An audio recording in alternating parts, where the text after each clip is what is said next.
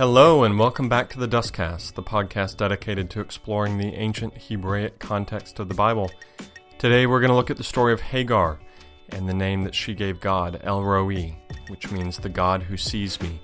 This is actually taken from a sermon that I did at my church a little while back. We were doing a series on the names of God, and I did the one on El Roi, so I hope you enjoy it.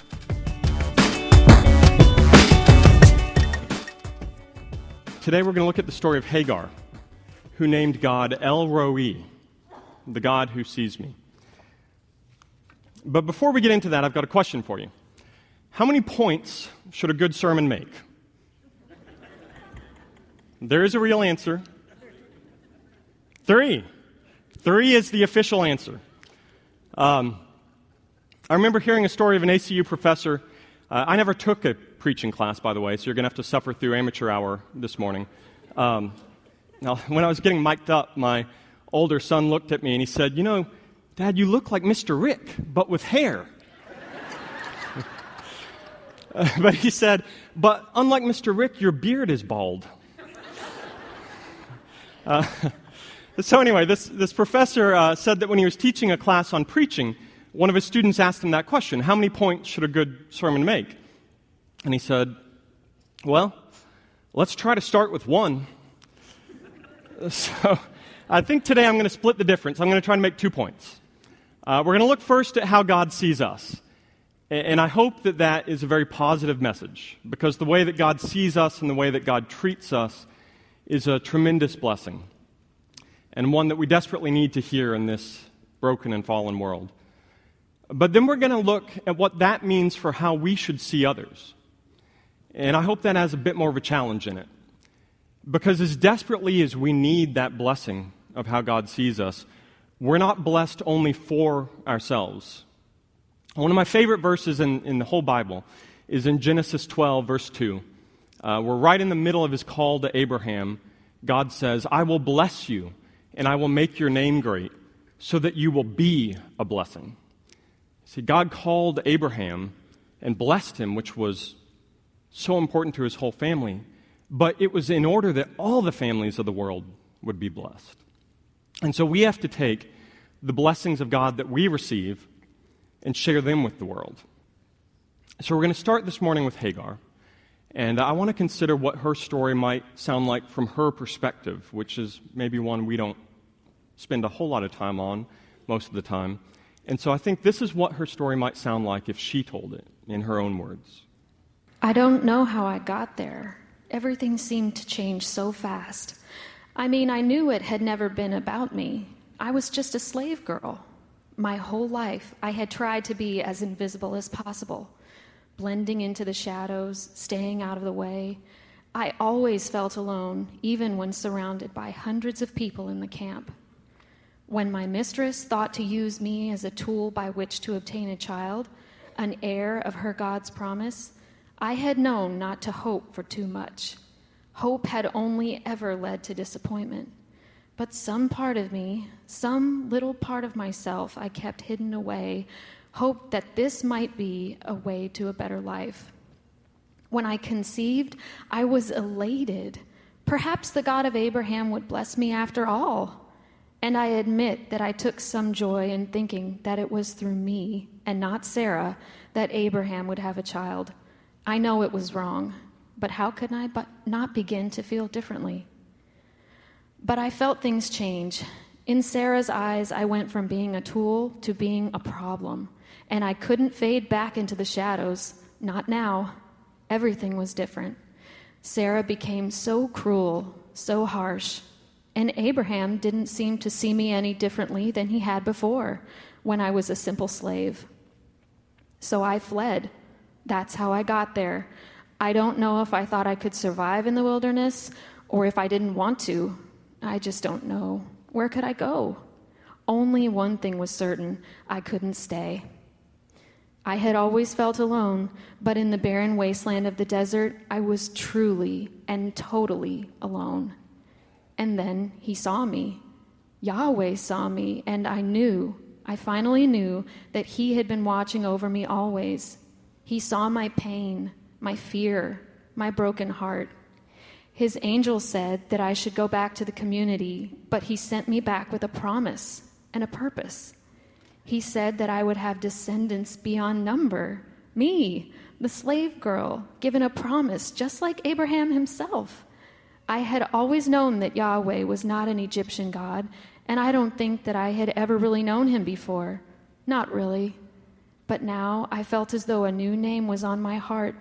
He was my God, El Roi, the God who sees me.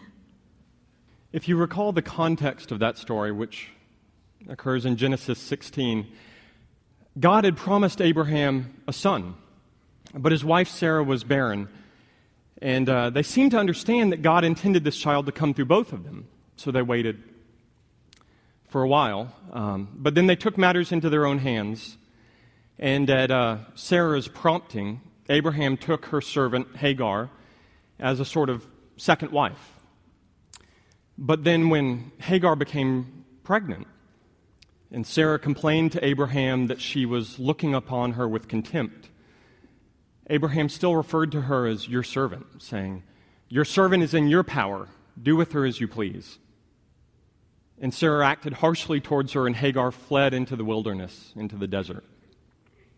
One of the things that I find most fascinating about this story is that Hagar is the only person in the entire Bible that names God. Think about it. Moses asks God what name he should use, and it's God who tells him the name Yahweh.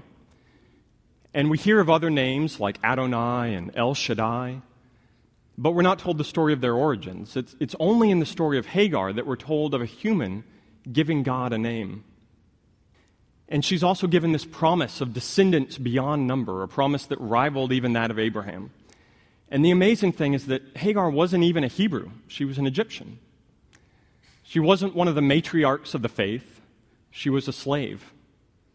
And she wasn't demonstrating great acts of faith. She was fleeing. Can you relate to that? Have you ever fled from hardship or wished that you could? Have you ever felt like maybe you don't have the faith of Abraham? One of the things that I love about the Bible, if you compare it to other ancient literature, is the degree to which it focuses on the last and the lost and the least. The people that other nations and their epics and their gods would have viewed as the throwaway people, the people beneath mention.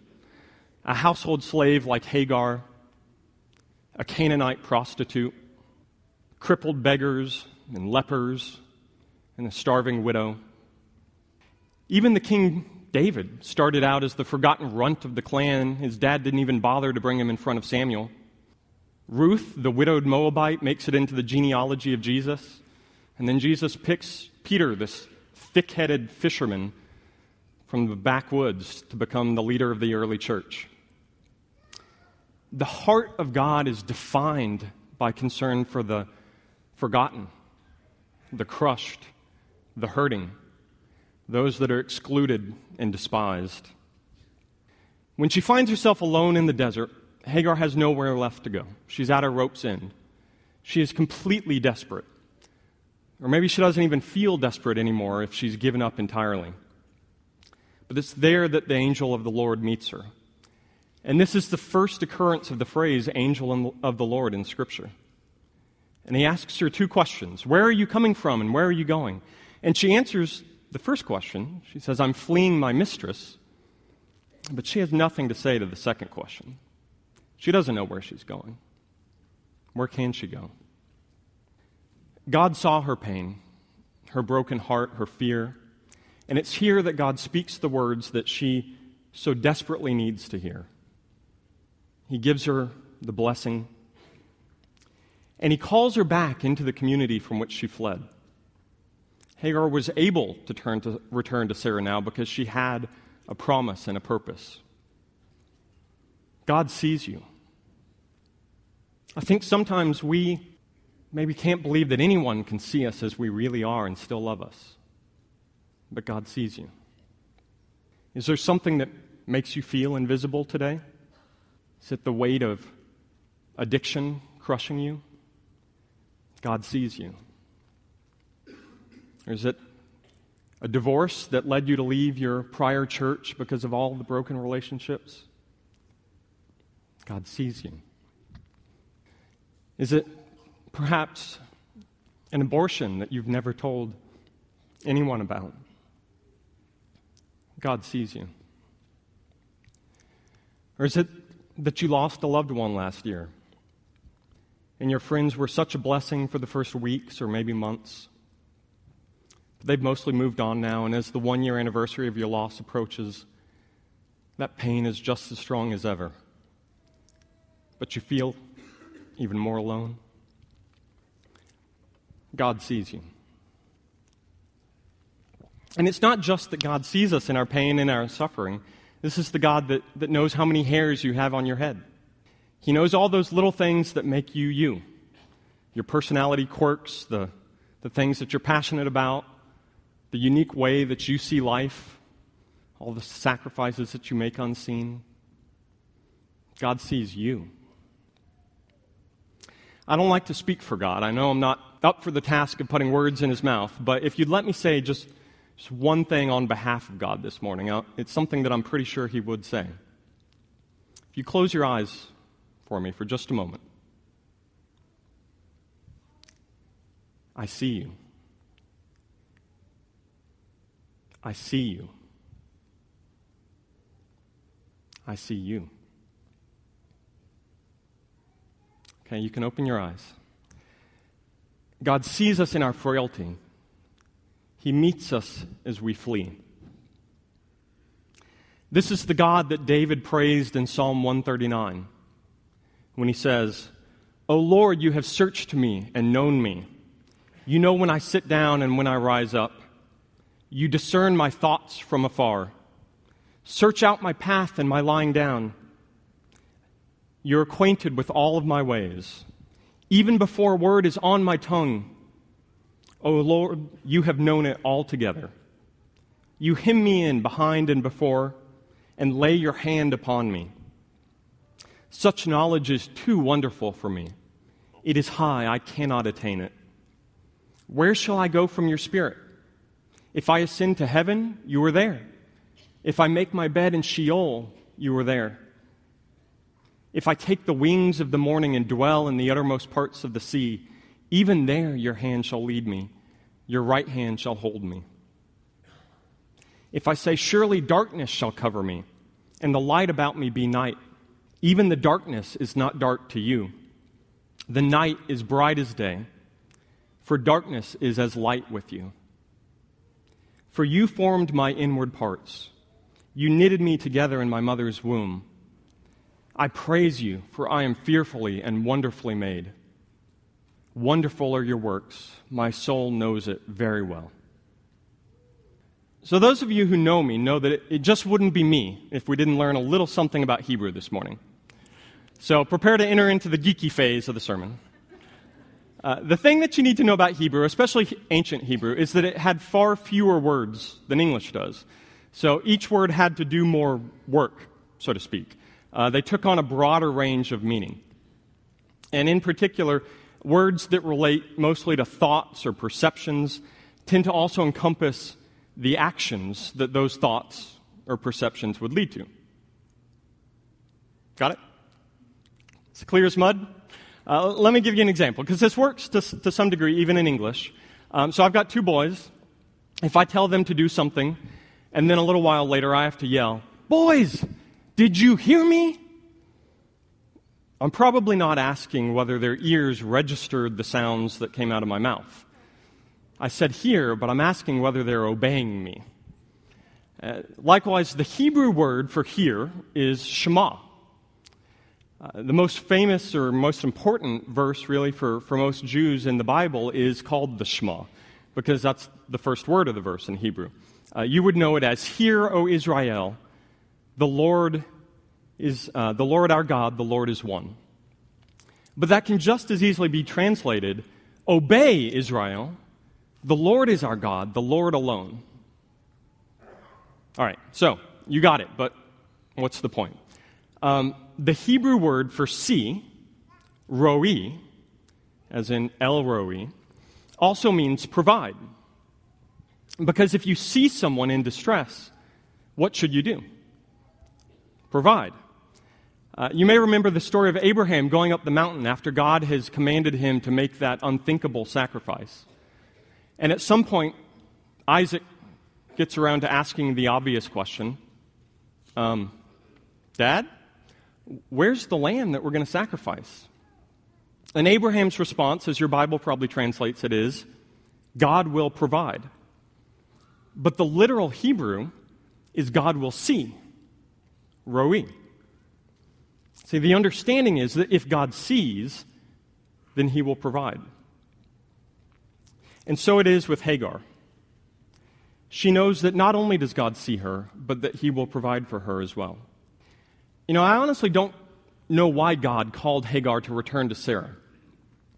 It might have made for a better liberation story if he had chosen to bless her somewhere else instead. But he chose to call her back into her broken and difficult community. Maybe she just needed to be surrounded by others who knew Yahweh as well, despite all of their flaws and failings. We need community. We're made for community.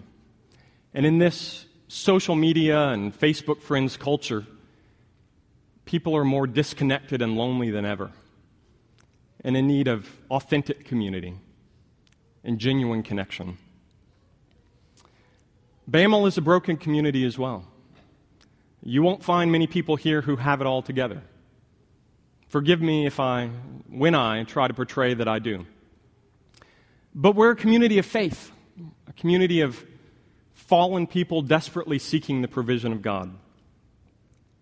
And instead of liberating us from our painful circumstances, sometimes God uses those circumstances to strengthen and mature us. It would be great if I could promise you that we were all going to live in the joy of the resurrection Sunday every day of our lives, but the truth is we worship a God of Friday, Saturday, and Sunday. Friday is the day of crucifixion, a dark day of death and despair when the sun is blackened and the earth quakes, and yet God is God there as well. And some of us are living in Friday right now. And for some of us, Friday may never fully end until we walk with God in the new life. Others of us may be more in a Saturday phase of life. The tragedy is over, but so many friends have fled, and so the future is so unclear. Was any of it real? Does God really have a plan? And others of us are blessed to already be experiencing the rebirth of Sunday, as the future of God is bursting forward into this life as we walk daily with him. I don't know whether God is going to take the thorn out of your flesh in this lifetime, but I do know that he is working to make all things new. And he's calling us to join alongside him in that work. And so as we think about joining alongside God in the work of repairing the world, I want to look at a few examples of where Jesus did just that. When he met the Samaritan woman at the well, he saw so deeply into her life and into her heart that she went away saying, "Come, see a man who told me everything that I ever did. Can this be the Christ?" You see, you can't really know me, not really, unless you know my whole story. And almost nobody knows anybody's whole story, but God does, and he loves you. Or in Mark 10, when Bartimaeus, the blind beggar in Jericho, calls out to Jesus, many in the crowd rebuke him and tell him to be silent. But Jesus hears him, and Jesus sees him, and Jesus heals him, allowing Bartimaeus to see as well. And then there's another woman, drugged before Jesus, and we're not even told her name. But here's how I think her story might sound if she told it in her own words. I don't know how to explain how I got there, but I was there, and I chose to be there.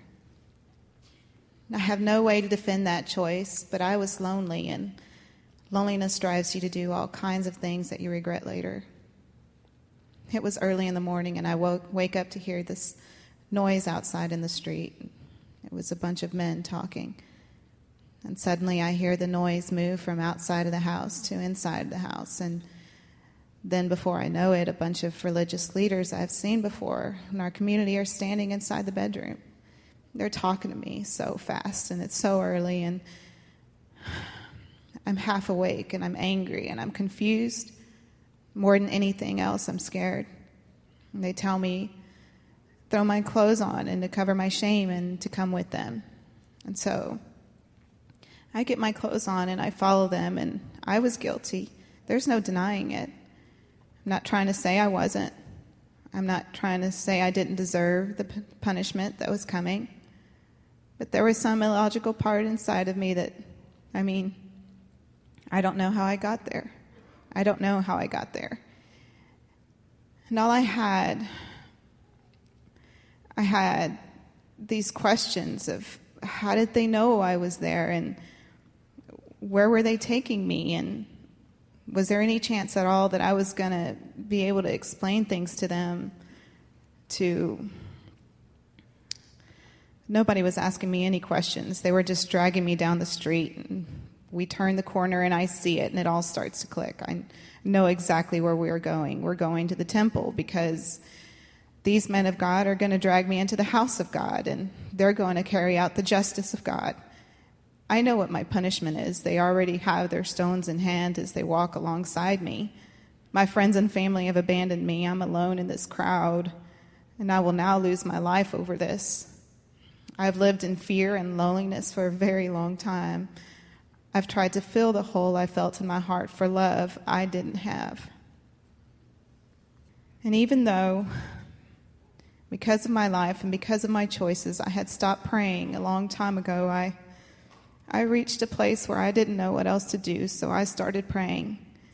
And I asked God to please save me, to somehow give me another chance. And I didn't think there was any reason for God to listen to me, but I didn't know what else to do. And they dragged me into the temple courts, and I see this young teacher who's sitting, and this crowd is gathered around him. And I don't know why, but these men drag me right into the midst of the crowd, right in front of this teacher. And suddenly I realize he's not just a teacher. He's going to be my judge. And it doesn't feel like this is about me at all. It feels like this is about something else, something larger, some game these men are playing with him. And I don't know how to change any of it. I'm just here and I'm waiting. I have to stand before him, this respected and loved teacher, and he will have to condemn me. My neck has no strength and my head bows in shame. And yet this young teacher, this kind, warm voice, he looked at me, and I'd had all these men gathered around me all morning, and none of them had really looked at me, not really. But he looked at me, and he saw me. To the religious leaders in her community, this woman was less of a person and more of a problem. Or maybe an opportunity to test Jesus. What is it if one adulterous woman gets stoned in order to test the reactions of a dangerous young rabbi? But Jesus saw her, and he saw a child of God, someone worthy of dignity. He saw her and he saved her. You know the rest of the story. Jesus, he bends down and he writes in the dirt. We don't know what he writes, but what he says is, "Let him who is without sin be the first to throw a stone." And one by one, they all fade away. I grew up in Austin, and I went to public high school in the city. I wasn't really in what you would call the popular crowd. I hear that some of the big mega 5A schools around here are so huge there may not even be just one popular crowd. You can't even really know everyone in your class. But my school was smaller. There was definitely an in crowd, and I wasn't really in it. But I think that was a blessing to me because I got to know some really interesting people along the way. You really have not met outcasts until you've met Austin Public High School outcasts. Can I get an amen? There's this one girl I sat next to in physics class. Her clothes generally resembled burlap sacks. I assume they were probably only made of 100% post-consumer recycled organic materials. Yeah, she was the kind of person that had a journal with like leaves and stuff pressed between the pages that she found while sitting under an oak tree writing poetry. I never found out what happened to her parents, but she lived in a little house in the city with just a couple of older sisters. And I think she was an atheist or maybe an agnostic, but we got into some pretty interesting spiritual discussions when she found out that I was a Christian. She was the kind of person that really didn't care what anybody else thought of her. She was just herself. And she was a pretty interesting person to get to know. I remember this one afternoon, I was driving away from school with my best friend. We'll call him Justin, because his name was Justin. And so anyway, we passed by my friend from physics class, who Justin didn't know, and she was riding her bicycle home, wearing her finest burlap, of course. And I remember Justin laughed, and he goes, "Whoa, what is that?" What is that? Not who is that. You see, Justin didn't see my friend. He didn't know her. He just saw ragged hippie clothes and unkempt hair, somebody apparently not worthy of enough dignity to be referred to as human. I'm being a little harsh on Justin. The truth is he was a really good guy, and I think jokes at other people's expense just come too naturally in high school. I'm not holding myself up as an example either. Sometimes I fear that as I've grown up and become responsible and entered the professional world at all, that I may not be quite as good at seeing people as I used to be. But we need to learn to see the world the way that God sees it. There's something that Jesus says in the Sermon on the Mount that may sound a little bit odd to our modern ears. Actually, he says several things that are a bit odd, but the one I want to focus on is in Matthew chapter 6, verses 22 and 23. He says, "The eye is the lamp of the body. So if your eye is good, your whole body will be full of light. But if your eye is bad, your whole body will be full of darkness. If then the light in you is darkness, how great is the darkness?" I don't think these verses are about eye health or physical vision. If you look at the context, they're surrounded by a discussion of money. And I think to fully understand the verses, you need to know that having a good eye is a Hebrew idiom for generosity. And likewise, having a bad eye means stinginess. To this day in Israel, if people are seeking charitable contributions, they'll say, "Give with a good eye." Remember, in Hebrew, to see is to provide, as God did with Abraham and as he did with Hagar.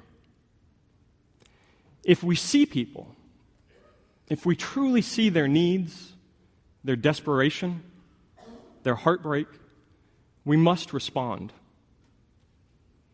You see, God sees you, but most people in this world will never know that God sees them unless we see them first. And throughout the Bible, God stands on the side of the poor, the oppressed, the outsider, the marginalized, the outcast, and the lost. We can't talk to people about their need for the next life unless we're willing to begin by meeting their needs in this life. And it doesn't always mean monetary generosity. When we see a heartbreak, we reach out in love. When we see addiction, we reach out in support. When we see loneliness, we respond with community. We're called to be the eyes of God. And if we do that well, the whole world will be full of light. But if the church does not learn to see people the way that God sees people, the whole world will be full of darkness. If then the light of the world is darkness, how great is the darkness? But if the light of God shines through, how great is the light?